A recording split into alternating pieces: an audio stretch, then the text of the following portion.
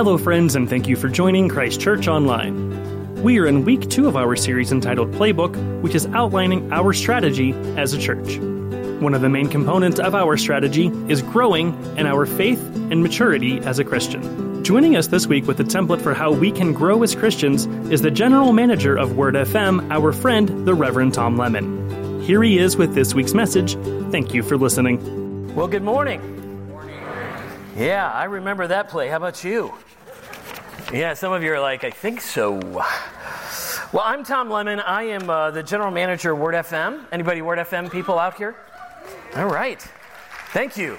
My family thanks you. But in all seriousness, I was a listener before I ever worked there, and I'm grateful for that opportunity. I pastored for 21 years along with that. And so I've gotten to know Jared. You know, Jared and I met at Olive Garden. Jared likes food. And I noticed that because as soon as I said I was buying, we had a lot of food. But he is such a friend, and he is such a blessing. And when he asked me to speak months ago, I was so grateful. And I just want to say, first of all, this church has been a huge blessing to me and my family. Ever since I stepped back from pastoring and just working full-time at the radio station, running the radio stations, this has been a haven for us. And that's because you people are awesome. And I mean that from my heart. And so it is great to be here with you. This is one of my last months in the great state of Pennsylvania. My family and I have been called to be missionaries to Florida. Can I get an amen? So pray for me in February positively, okay? But we'll be moving down there. I have a different role inside the company, and we just got a lot of things going on in our life, and so we're grateful for that. And so today I'm sitting here thinking, boy, we got all this stuff going on. I literally have 3 packs with me right now. I get a 4th pack when I get over there because I'm switching from singing and speaking and singing and speaking in 2 different sanctuaries, and that is just because God is good. Amen? Now, I'm a Baptist guy. You're going to get Baptist-costal today, all right?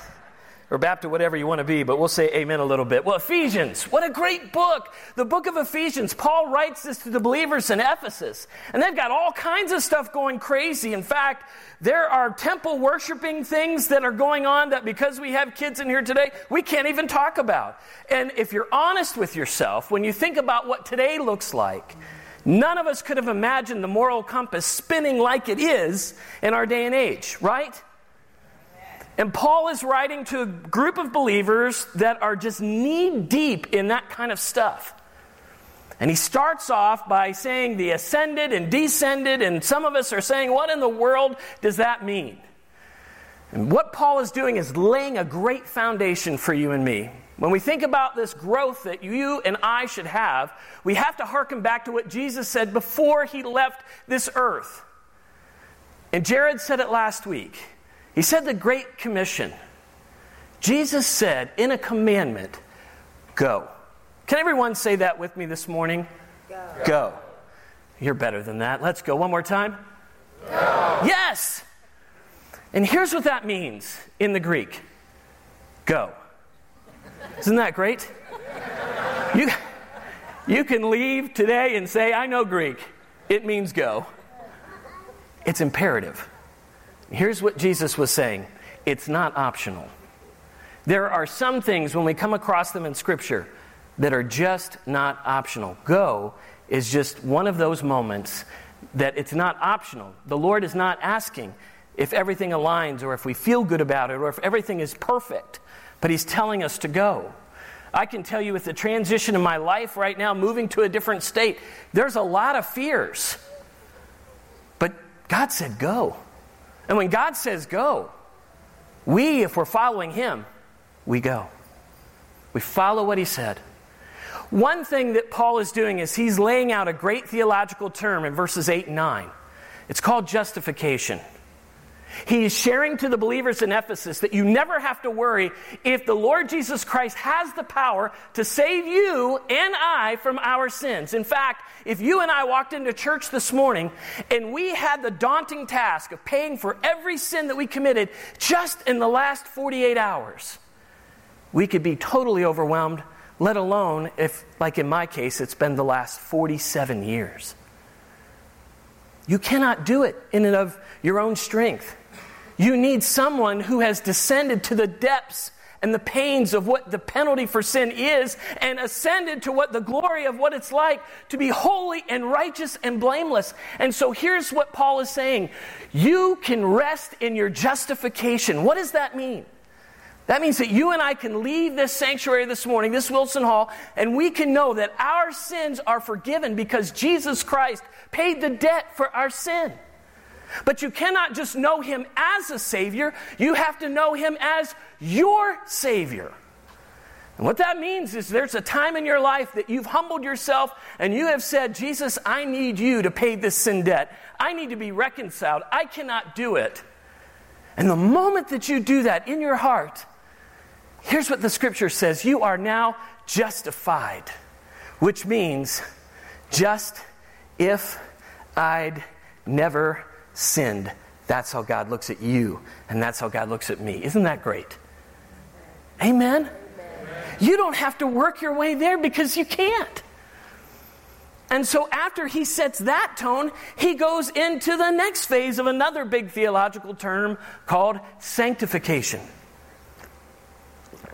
Sanctification is God working out and expressing out Himself in our lives, making us more like Him. And so he goes on and shares these different roles.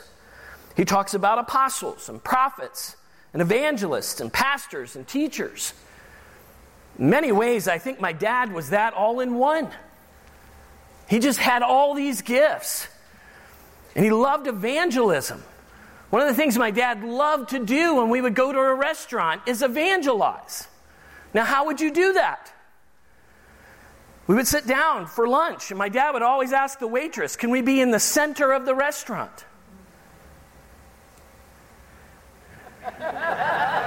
And we would sit down in the center of the restaurant, and my dad would begin to pray in his preacher voice.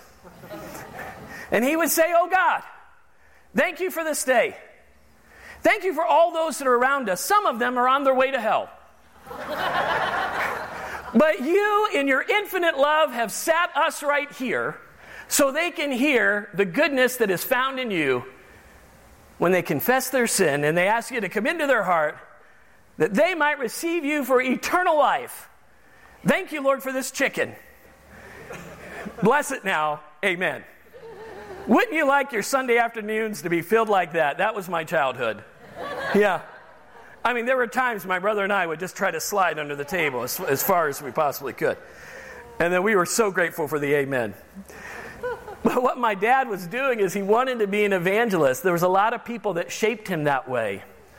And what Paul goes on to write in these different people that he says in these different positions, there are people that have had that type of position in your life, and they're helping you to grow in the way that you should.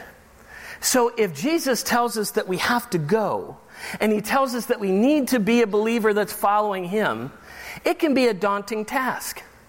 And as I thought about this great message that I had been given to try to share with you, I was reminded of a template that I have put in my life that's been a help to me, and I'd like to share it with you. And if it helps you, great. And if it doesn't, great. But I tried. And so here's what I've learned a long time ago. That every one of us that's in this room today, in one situation or area in our life of growth in Christ, we're in one of these quadrants. Here they are. It's real easy. It's watch, learn, and do. It's just watch, learn, and do. And so whenever you might get a little sideways in life, or maybe feeling overwhelmed that you're not growing at the pace that you want to grow, I want you to hearken back to this little template that hopefully will stick with you, and that is to watch, then to learn, then to do. You know, I have ambitious boys. I really do. My son said to me about 6 months ago, let's rebuild a motorcycle. I said, why? Can I get an amen? Yeah. Because he had been watching YouTube, and he watched how they put a motorcycle together. And I said to him, your dad is good at writing checks. I am not good at redoing this and that higajimimi and whatever, but YouTube has given him a whole new epiphany that he can do about anything. But I want to tell you this morning, here's my goal. I'm going to share a few things that were painful in life for me, but also some things that encourage me to continue to watch, to learn, and to do. And can I tell you this morning that watching, when we think about this watching principle, this is when we're seeking to understand the task that God has in front of us. Watching. Paul saying to the church of Ephesus, you don't have to worry about your justification. God looks at you in the way that you should be viewed from heaven. But now you've got to move on, and now you've got to adhere to what he wants you to do. Notice in verse 11, it says, so Christ himself gave the apostles. Here's something to really focus in on. It's Jesus Christ who did this. It wasn't the church that formulated this. It is Christ who said, you need apostles, prophets, evangelists, and pastors and teachers. May I share to you this morning that all of us have a little bit of that in us in certain situations and moments in our life. There are times that God is going to call you to be the teacher or preacher in this setting, if you will. Not necessarily in this church. But maybe you're in a moment, you're at a job. Maybe at your job, everybody there is an unbeliever. How do you know it? You see it every day. And maybe your prayer every day is, God, please get me out of here. Can I get an amen? Some of you are pointing. Wow. Okay. And I want to tell you, you shouldn't pray that. But rather you should say, Lord, what do you want me to be? To the people that are around me. Should I be a teacher? Should I be one that's being evangelistic? Should I be one that's praying? Should I be one that's encouraging? Should I be one that's helping to shepherd the people that you've given me so that they might grow? Notice what verse 12 says. He's given us these roles to equip who? His people. The interesting thing I've learned throughout the time of ministry, my biggest role as a pastor wasn't to be the primary teacher in every situation in everyone's life, but rather to help others learn how to teach others how to know who Christ is, what he's done for them, and how to grow in him. And so I tell you this morning, you and I will all stand before Jesus Christ. We all will. If you know Jesus as your Savior, as I said a few moments ago, it's going to be a great experience. If you don't know him, it will not be. But if you know him as your Savior, here's one thing that I believe the Savior is going to want to know from you. What did you do with the skills and gifts and abilities I've given you? Did you just stay in the watch quadrant in your growth of life? And I will submit to you this morning that those that just stay in the watching phase will never grow to a great expanse in their Christian life. They will sound more like the end of our text that says that they are tossed to and fro. And so if you would ask yourself this morning, where am I in my growth with Christ? My question would be, are you tossed to and fro? When any little thing comes at you, do you go sideways immediately? Or do you have that underpinning of God's grace that's living inside of you and living out through your life? One of the great things I've been able to experience in the last 2 months was meeting a mortgage lender and a real estate agent and sharing with them that it was faith that was bringing us down. At the closing, 48 hours before the closing, the mortgage lender called me and said, do you like steak? That is a dumb question with me. I said, I love steak, Josh. He said, great. Jeff and I, we want to take you to dinner. I said, well, why would you want to take me to dinner? Now listen, I'm all in. Because you said steak. He said, there's something about you that we don't have. And we want to know more about that. Listen, I'm not that great. I'm not that smart. But I got Jesus, and they don't. And the Lord Jesus Christ will attract people to you. You just live out your faith. And I want to tell you, when you're not spending all the time watching, but you're spending time learning and you're spending time growing, you will see there are a lot of people that are out watching. Because why? They want to learn because they want to grow. So you spend time watching. Then you spend time learning. Then you spend time going and doing what the Lord has called you to do. Now, when I think about this, I think about the author. You know, about the author, back sleeve at times that you see in a book. Paul, he's the author of this text. God inspired Paul. You think about Paul's life. Paul's life, his ministry life, started in the exact opposite place that most of us would like to start your ministry life. He was killing the same people that he would try to reach and promote. Think about that for a moment. That's where God put Paul. And he said, Paul, I want you to watch. If you notice at Paul's conversion in Damascus, after that, he had to go watch, and then he learned, and then he went out and started doing. Now, let me give a caution. There are some of us here today that we just like to go do. Anybody know anybody like that? We just like to do. But unless you spend some time watching and spend some time learning, you won't know how to do what you're supposed to do. In Paul's case, God had to blind him because he knew Paul was a doer. And there are times where God's got to set us back a little bit. And then we cry out to God, God, why is all this against me? Why doesn't all this just happen right now? Anybody ever pray that prayer? Lord, I am all in with you in your timing, but that timing needs to be now. Right? Here's something I've learned.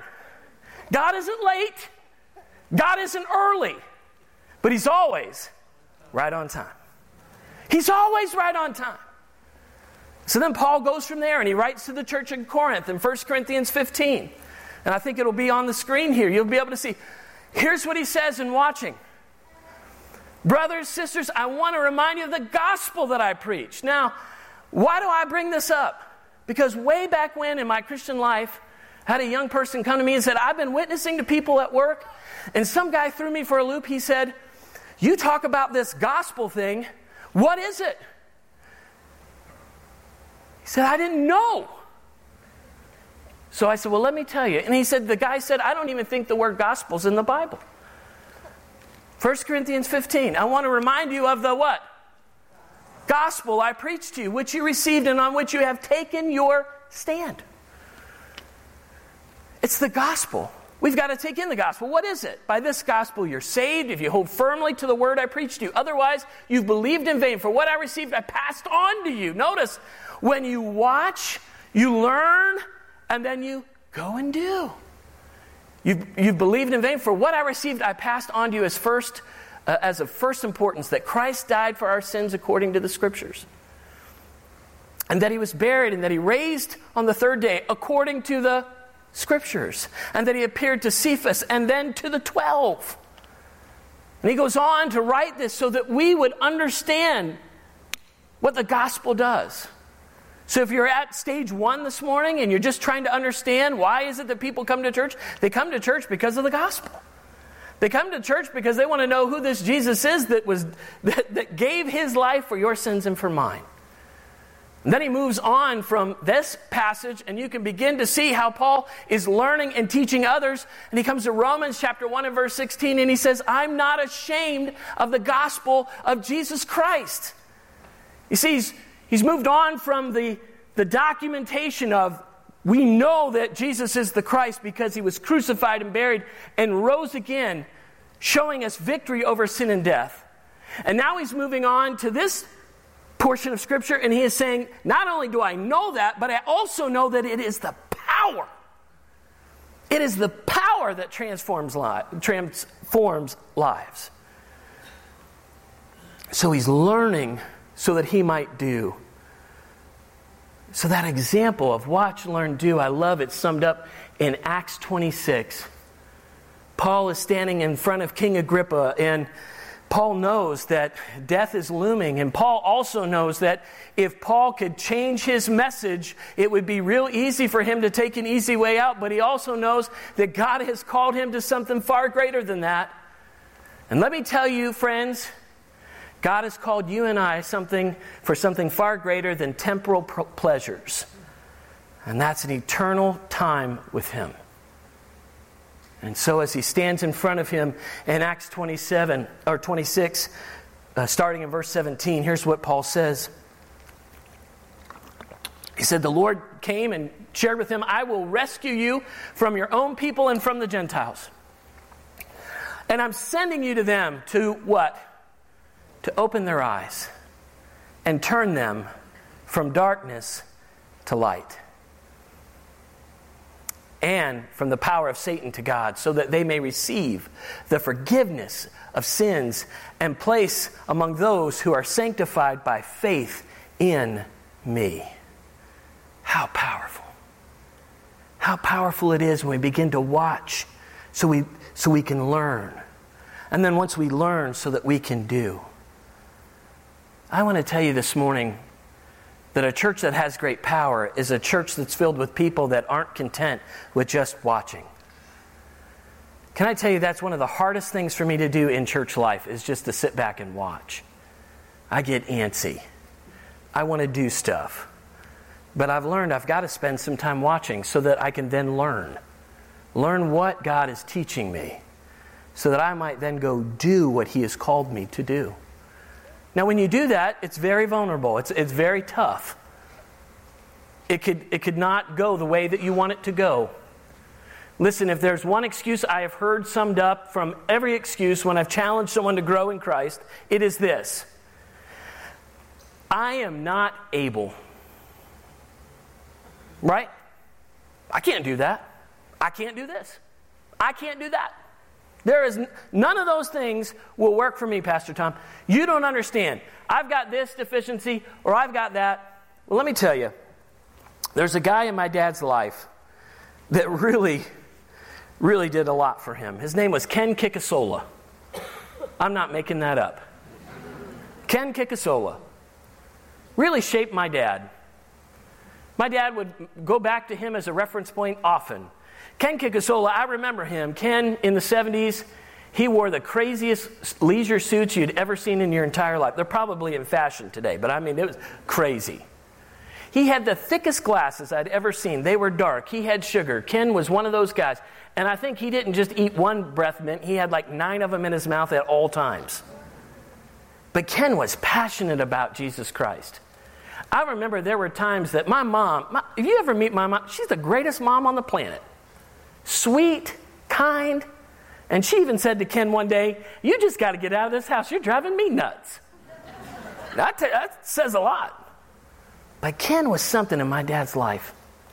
And Ken taught my dad that no matter what you might have, that other people look at you weird or think that you're different, God can use you. And because of that, it shaped my dad. And you have to understand this. My dad's father never told him that he loved him until he was 61 years old. My dad's father was an alcoholic. My grandfather beat my dad, my aunts, and my grandma. And it wasn't till my grandfather reached the age of 61 that he gave his life to Christ, and he changed. But my dad never stopped loving him. And my dad said, I'm going to be a change agent. And when my dad received Christ, my dad made it a point. There isn't a week that goes by in my life that my dad doesn't call me and tell me, son, I love you. Now that's made a big difference in my life. My dad could have said, I can't do this. I didn't have the right role model. I didn't have the right upbringing. Instead, he said, I will watch those around me that are doing it right. I will learn how to do it. And I will just go like Nike used to say, just do it. So I take you back. It was 4th grade. I was sitting in a music class. This will be hard for you to believe. I was cracking jokes. And I remember Ms. Fox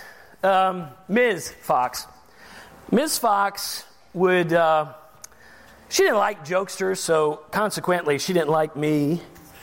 And she picked a song for someone to sing. And so what she would do is she would say, you're going to sing this song with just the piano in front of the whole class. Now, I grew up in a home that we didn't have a whole lot of music outside of gospel music. And so when she picked this song, it was Simon and Garfunkel. Like a bridge over troubled water. Let me tell you, there was a lot of troubled water with me singing that. Thank you. Those are some cool shoes, by the way. Wish I could rock those. So I got up and I gave my best. Like a bridge. It was horrible. I mean, I think even the mice that were in the walls were laughing. I mean, it was that bad. But no lie, here's what Ms. Fox said. Your voice is terrible. You should just stick to being funny, because you'll never sing. True story. So you know what I did? I didn't sing. And it wasn't until I was in choir at church, and I didn't sign up for choir. I did one of those things in my home. If you're not home by the time the street lights come on. Yeah, anybody else a witness to that? You know, my dad had board meetings. He made motions. I carried him out. Can I get a witness? Amen? Yeah. And so my punishment was to go sing in the choir. And so while singing in the choir, Joyce, a great choir director, came over to me and said, "Sweetheart, why don't you sing?" And I pointed back to Ms. Fox. And I just believed her words. And here's what she said. She doesn't know anything. Because when God gets in somebody, he can do anything. And do you know, I've led worship for 5,000 people. Isn't that pretty cool? Because see, Miss Fox, she doesn't know everything. But also when I started, I want you to know that journey wasn't easy. That's how my first worship set sounded like. Yeah. It was, "Behold what manner of love the Father has given unto us." And here's how it went. "Behold what manner of love the Father has given unto us. Behold what manner of love the Father has given unto us." No lie, that's better than my first time. And it was so bad that the lady in the second row was crying. She was laughing so hard. Yeah. And when I got down to my seat, I just wanted to melt into the pew. Anybody else ever have one of those moments? And like a good pastor, here's what my pastor said. "Praise God for Brother Tom. He's got talent, doesn't he?" Yeah, would you stand with me? Here's what I want to tell you. Never give up. We've been told that we have to go. We have to go. And so don't let one disappointment that's come in your life shape you for your entire life. Because then you wouldn't be leading worship with a great group of people at Christ Church at Grove Farm and be able to sing. The splendor of the King. Sing it with me, would you? Clothed in majesty, let all the earth rejoice. All the earth rejoice. But he wraps himself in light, and darkness tries to hide. Trembles at his voice. Trembles at his voice. Come on. How great is our God. Sing with me. How great is our God. Oh, we'll see how great is our God. Age to age he stands, and time is in his hand. Beginning in the end. Oh, the Godhead, 3 in 1. You're my Father, Spirit, and Son. Lion and the Lamb, Lion and the Lamb. And how great is our God. Sing with me, how great is our God. Oh, see how great is our God. You're the name above every name, Lord. You're the name above all names. And you're worthy of all praise. My heart will sing, how great is our God. A little how great thou art. Then sings my soul, my Savior God, to thee. How great thou art. How great thou art.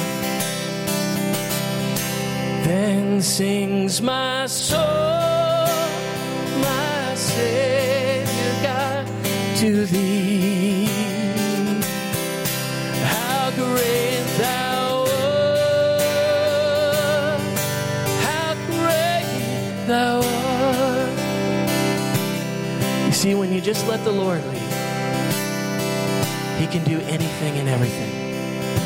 So where are you today? Don't be content with just staying and watching or just staying and learning. But watch, learn, and do. Let's pray. God, I ask this morning that you would take that one that is seeking for you and seeking to know more about you and wanting to love you with all that they are. Help them to move along the way.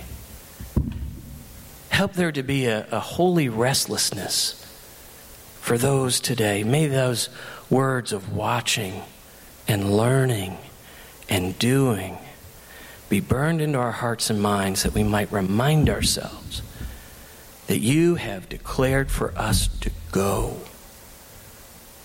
so that we might not just stay in a watching phase or learning phase, but that we might watch, learn, and do. It's in your name I pray these things. Amen.